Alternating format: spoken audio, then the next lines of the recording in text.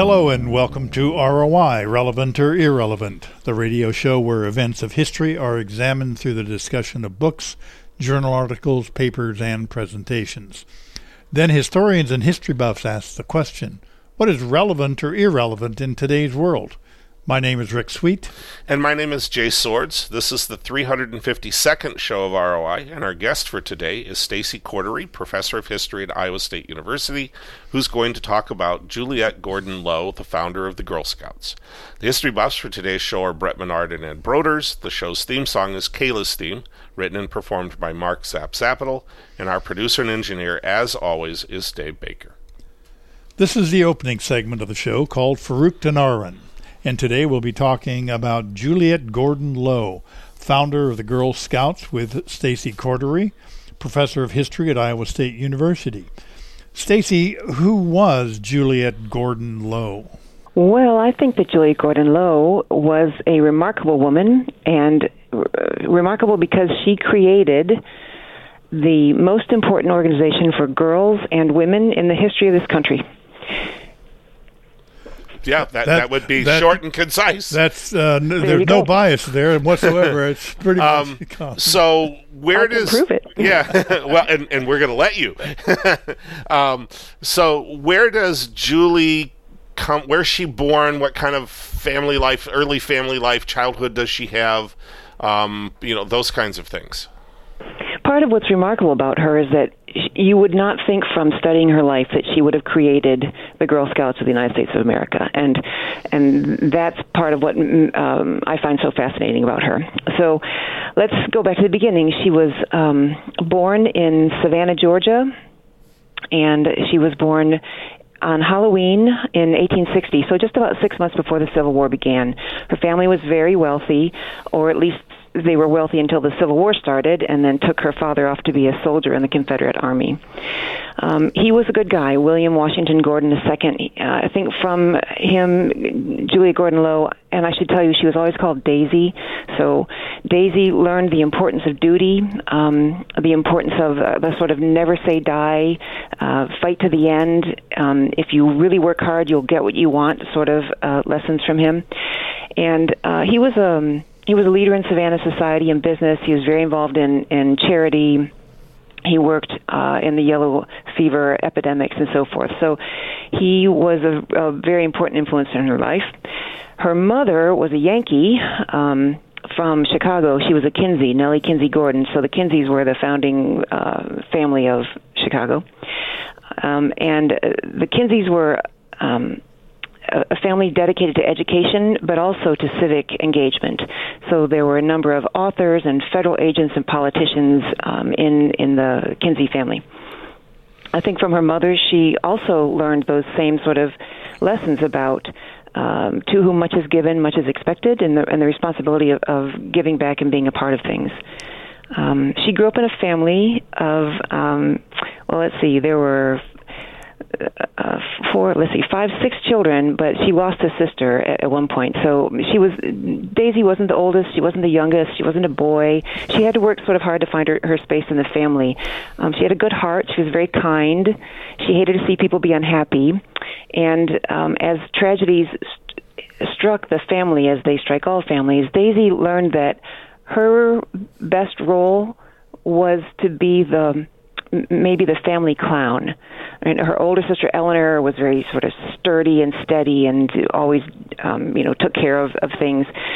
And she had younger brothers who did younger brother who did other things in the family. But Daisy amused people. So she was given the nickname by her family, Crazy Daisy, for several of her antics.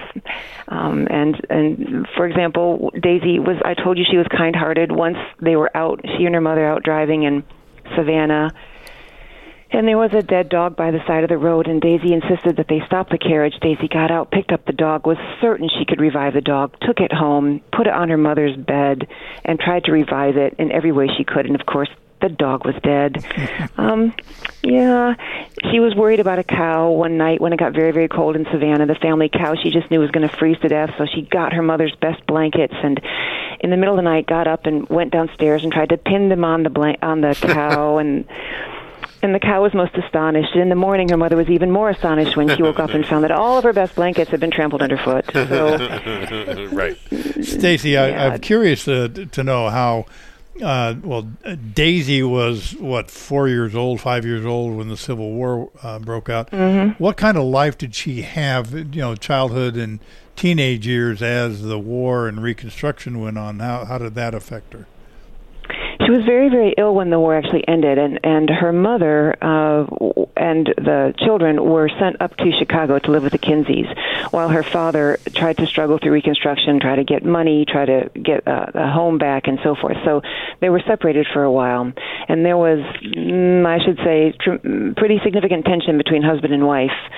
Nellie used her connections to try to get recompense for the cotton that had been taken by the armies, and so her social network went all the way to Lincoln, and she was able to get some money, to recoup some money. And Daisy's father was furious because she had used her Yankee connections. I mean, he had lost the war. It was very humbling. It was very difficult to see his family go off, and so there were some tough times in the family. But eventually, the family.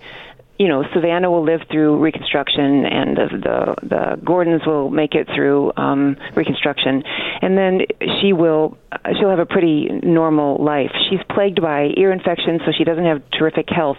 But the education that was so important to her mother meant that she would be sent out of Savannah up north for some schooling.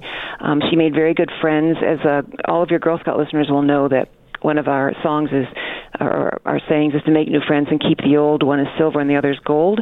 So as Daisy's biographer, I was interested in seeing who were Daisy's friends and how long did she keep them and where did she meet them. And some of her very two best friends she met during school. So she had, for her day and age and her gender, a pretty good education. Okay, so those are two things then that I want to kind of follow up on. Because I was having the same thought. Who were her friends? What kind of a network does she develop as a young woman that she can then take advantage as she's beginning to come up with the idea of the Girl Scouts and what am I going to do with this and so on. So talk a little bit about her education and who those people are that really seem to form the inner circle or seem to have a significant influence on the woman that she would be. She went to boarding school, so she lived away from home, and the school that she attended was appropriate for her social class. So she learned a smattering of sciences and a smattering of history and so forth. But what she really liked to study was art. She was quite good at art and was interested in many different. She studied pottery and china painting and regular, painting on canvas as well. So she was that sort of. She had that sort of schooling. Her friends were Abby Lippett and Mary Gail Carter, and they were truly lifelong friends. The very last letter Daisy wrote before she died was to her friend Mary, and they lived through thick and thin together. But oddly, those two women had very little to do with the Girl Scouts. Oh, interesting. One of the strange things about Daisy, and this is really leaping ahead, but when she creates the Girl Scouts, she's 50 years old essentially, and she's creating this organization that will change America and American life, American women's lives, American communities as a result, in significant and profound ways. And she's doing it at a time when other women are also changing America. This is right in the middle of what historians call the Progressive Era. So Ida B. Wells and Florence Kelley and Jane Addams and other really well-known women are working in social activism, political activism. They're working on behalf of immigrants and children and so forth. And Daisy is absolutely not a part of any of that. It's as though she's going down a parallel track, but does not really interact with them at all, really. Interesting. Well, that is a perfect segue. When we come back, we're going to have a lot more to talk about, so please stay tuned for the next segment of our show. This is ROI on KALA St. Ambrose University, 106.1 FM.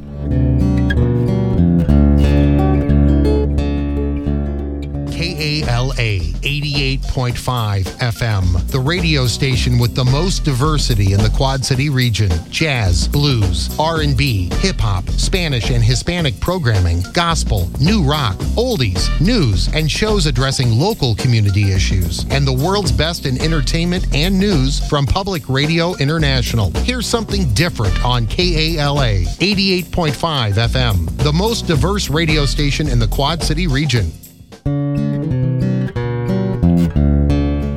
Hello and welcome back to ROI, Relevant or Irrelevant, the radio show where events of history are examined through the discussion of books, journal articles, papers, and presentations. Then historians and history buffs ask the question, what is relevant or irrelevant in today's world? My name is Rick Sweet. And my name is Jay Swords. This is the second segment of the show, which is referred to as the kitchen table. Our guest for today is Stacy Cordery, professor of history at Iowa State University, and we're talking about Juliette Gordon Low, founder of the Girl Scouts. Our history buffs for today's show are Brett Menard and Ed Broders. Brett, as the resident historian, you get the first question. And boy, is it an easy one. So what leads to Daisy finally founding the Girl Scouts? Well, Julia Gordon Low becomes a Low when she marries in 1886, and she marries a man with Savannah roots, but who's basically an Englishman. And his name is William Mackey Low, and William Low is not a good guy. He's very rich, but he's indolent. He turns out to be a gambler. He's a horse racer. He's just all sorts of things that you wish your daughter wouldn't, fall in love with. And just before she marries him, those ear infections that Daisy has been having culminated in a physician treating her ear with silver nitrate, which is a caustic. It's used for cauterizing, and it damaged that ear for the rest of her life. And then, as all Girl Scouts know, when on her actual wedding day, when they walked out of church and the folks threw rice at them, a piece of rice got stuck in that same ear, which was already swollen and inflamed from the silver nitrate.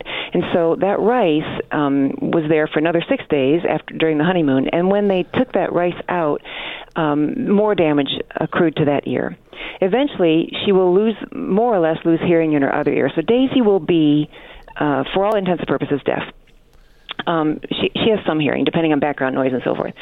So when she marries Willie, she is really not deaf. And when she marries him, he is not the sort of man he would grow into. So they marry, if I had to put this one way, they marry as two people and then grow very quickly into two very different people. And so their marriage is a failure. In fact, when Willie dies in 1905, Daisy is a failure by every measure of womanhood at the time. They didn't have children, and she had begun divorce proceedings against him because he had been unfaithful to her. So divorce was a bold move, and it was a scandal to get divorced, but he, at the end of the day, died before she could divorce him, which is a terrible way to say this, but it's probably good that he did die, because as a widow, she could go on to create this organization, and parents would be happy to give their children over to the hands of a widow, but not into the hands of a divorced woman. So in 1905, when Willie died, she cast around for something to do. And she could have turned to art. Like I said, she was a very accomplished artist, but that you can't really earn a living in that. She could have taken care of younger family members, but her deafness inhibited her from doing that. She could have gotten married again, but for various reasons she didn't. And so one day in May of 1911, she went to a luncheon, and she sat next to this very famous man named Robert Baden-Powell. Everyone knew Robert Baden-Powell. He was a war hero, and he had just taken in hand a sort of unorganized and flourishing movement called Boy Scouting. And Daisy did not want to like him because she thought he had gotten way too much press and for the soldiering that he had done. And she had dear friends who had soldiered with him, and she thought they had not gotten enough praise and public notice. So she had set her heart against him, and that lasted pretty much until the end of the soup course. then she fell in love with him, and he probably fell in love with her. And we don't really know, but there are family members who say that Robert Baden-Powell asked Daisy to marry him. In the end, she said no and selflessly set him free because she couldn't have children, and he certainly wanted children. So whether they were in love or not, they certainly had a lot in common. They were both artists. They were both interested in doing good in the world. They were both extremely patriotic. They both shared a kind of a quirky sense of fun. And so when she met Robert Baden-Powell and learned about the Boy Scouts, she became instantly aware that this was something that to which she could devote the rest of her life happily. Okay, Ed. Yeah. So did Powell mentor her as far as getting the Girl Scouts going? Not exactly. Baden-Powell had a sister named Agnes, and Agnes was given the task by Robert Baden-Powell of dealing with the girls, because every time Boy Scouts gathered, there were always girls there, and this frustrated Robert Baden-Powell. It's like, these girls, they shouldn't be here. They're copying the uniforms of their brothers. This is not a good thing. So he basically said, Agnes, take care of these girls. So Agnes created the Girl Guides in London, and Daisy, who was a transatlantic figure because of her marriage, Daisy and Agnes worked together in Girl Guiding. And in fact, Julie Gordon Low had founded Girl Guiding troops in England, one in England, one in Scotland, before she ever came to America to start the Girl Scouts. Okay, so kind of to the extent that you can, what aspects, as she's starting to create this program, she has a sort of a working model to work off of, because the Boy Scouts are already there and being organized as well. But what aspects of her life experiences led her to create the structure and the format that the Girl Scouts ultimately develop into? Well, she did base it on the Girl Guides and the Boy Scouts. For example, when she creates the first manual for Girl Scouting in the United States, it's based on that. Now, she picks and chooses what she wants to keep and what she doesn't, so it's very much has her stamp on it. But she uses that as the model. So she is enthusiastic about camping and civic duty and responsibility, a kind of Christian charity, doing a good deed a day, and having fun. She was very much about having fun. She believed girls should have fun. And uniforms, she loved uniforms. Uniforms were a bit scandalous for girls, but she really loved her uniform. But the real thing is that interests me, and then the reason I think only Julie Gordon Low could have founded the Girl Scouts is Daisy, like I mentioned, had done everything right in her life, right? She had been born into a wealthy family. She had a good education. She married, on the face of it, what looked like a pretty good guy. He had money, and they were going to have a wonderful life together and have children. And then she didn't. So she did everything right, and still her life was a failure. So when Julie Gordon Low looked at those girls in rural Scotland, where she started her Girl Guiding troop, and saw that they had virtually no economic future, well, she thought Girl Guiding could be a kind of a plan B, because that's what she never really had. So Girl Scouting said, with Girl Scouting, we aim to make girls into better mothers and wives if they want to be mothers and wives. But if life means they're not going to be mothers and wives, then we will equip them to do other things. Well, okay, now she's got this model out of Scotland. She comes back to the United States. She's got some money. She's got a lot of contact. How does she start creating the Girl Scouts of America after 1911? So she gets on a ship and she comes back to Savannah, and in 1912 she gets a hold of her cousin Nina Pape, who runs an orphanage in a school, an orphanage in Savannah, and she says famously, "I have something for the girls of Savannah and all America and all the world, and we're going to start it tonight." Pretty modest, yes. She did nothing but think big. She was a big thinker. Yes.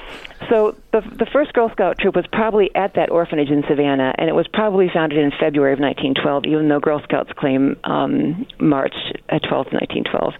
It was easy to start the troops because she had the model of not just the Royal Scottish Girl Guide troop she had founded, but she had also started an urban Girl Guide troop in London. So she had urban girls and rural girls, and she copied some of the things that she had done there. And really, it was all over the map. The girls in Scotland, most of them didn't have a toothbrush, so there were some fundamentals of health and hygiene she was trying to get across, as well as teaching them how to raise chickens so they could sell the eggs and make money if their husbands didn't appear or disappeared, so that Plan B was very much a part of her mind. In Savannah, the girls loved basketball. They loved camping. They loved getting out into the, out of the city and into the woods.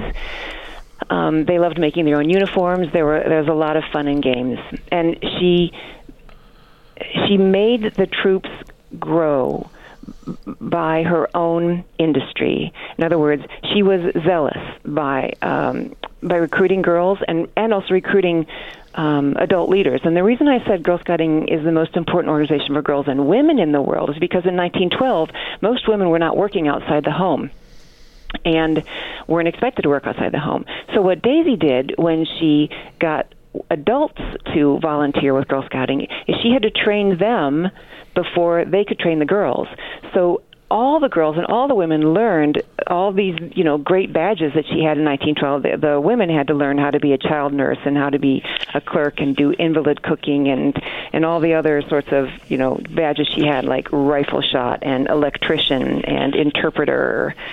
So that was really important. And then these women parlayed, we know from studying these adult leaders, parlayed this into remunerative jobs later on in their lives. I have to ask, and I don't know that you can answer it, but my wife was a Girl Scout. Most of her friends were Girl Scouts. Mm-hmm. And they all, when they get together, almost inevitably at some point, some Girl Scout reminiscence takes place. And what I hear are songs that everybody apparently learned, poems or things that everybody learned, and usually there was some moral, whatever. Did Daisy create that structure? Is that something that just sort of developed organically over time? Both. Absolutely both. She created some of it, and some of it developed over time. She was very big on tradition, and so she was happy to have these songs and poems and traditions continue throughout Girl Scouting from generation to generation. She was quite proud of that, in fact. Did she do some of the development? I mean, did she write some of the songs? Or, artistically, she certainly seems like she was creative enough. Was she have a hand in it, or did she just sort of encourage it as it happened? I don't know about the songs, but she did, for example, the Girl Scout trefoil. I don't know if I can describe it over the radio. She designed that. She designed the pin. Daisy designed all the badges. She designed the uniform. She wrote the manual. She funded everything herself. She was really a one-woman dynamo in getting this off the ground. And so I haven't traced the specific songs. I don't know her to have written, but she was a poet. She wrote poetry her whole life. So possibly. Right. Well, it is customary that we give our guests the last word on our show. Stacy, why do you think knowing about Juliette Gordon Low, also known as Daisy, is relevant in today's world? Juliette Gordon Low was uniquely responsible for this organization. And when you think about all the good work that Girl Scouts have done, not just in World War I, which was the making of the Girl Scouts, because she was able to think about girls as hungry for civic engagement and wanting to participate in this national crisis. But when you think about not just that, when you think about also all the work that Girl Scouts have done in communities across America, even today, I mean, the number and the type of women who are Girl Scouts and the work that they have done, 76% of all female U.S. senators are Girl Scouts. virtually every female astronaut is a Girl Scout. Hillary Clinton was a Girl Scout. Laura Bush and Nancy Reagan were Girl Scouts. Sandra Day O'Connor was a Girl Scout. There's just so much amazing work that's been done by Girl Scouts, by Girl Scout troops, and it goes back to Daisy's understanding that girls were capable and intelligent and able to do things that boys could do, and that's why Girl Scouting grows separately but alongside Boy Scouting. And so when I think about America without Girl Scouts and all the good work that Girl Scouts have done, it's a very, very different place, a much poorer place, I would think. Yeah, and I'd like to kind of piggyback off of that and tie it to something that we talked about in last week's show. In last week's show, we were talking about Albert Pullman, and we talked about the idea that we very rarely talk about or discuss the failures of individuals, and yet failure is part of risk-taking. And it feels to me like Daisy falls in that same category.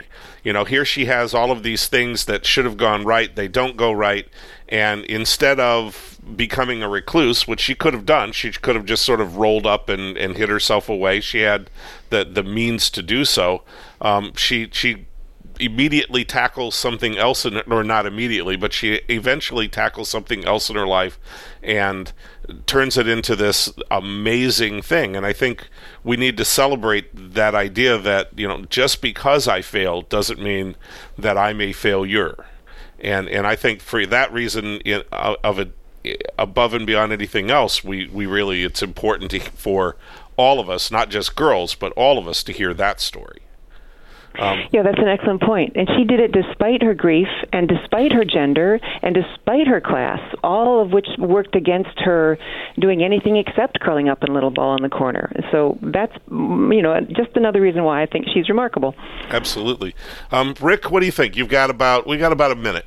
No, my wife was a Girl Scout. I know my golfing partner's wife was a Girl Scout. The civilizing effect of the Girl Scouts.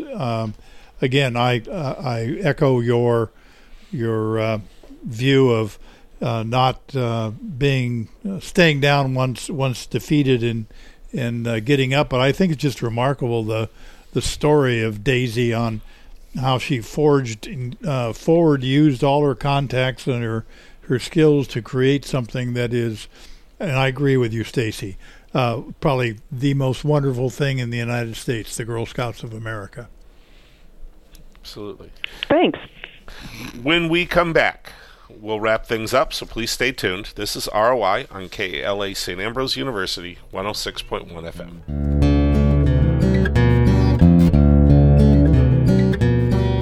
This program, the award-winning Relevant or Irrelevant, is heard Friday evenings at 9:30 p.m. Central Time on KALA HD2 or 106.1 FM in the Quad City area. You can listen over the air or anywhere via TuneIn.com. To hear this program and many other archived editions at any time, visit SoundCloud.com. Search for username KALA Radio. There you'll find Relevant or Irrelevant and many other productions produced at the St. Ambrose University Communications Center.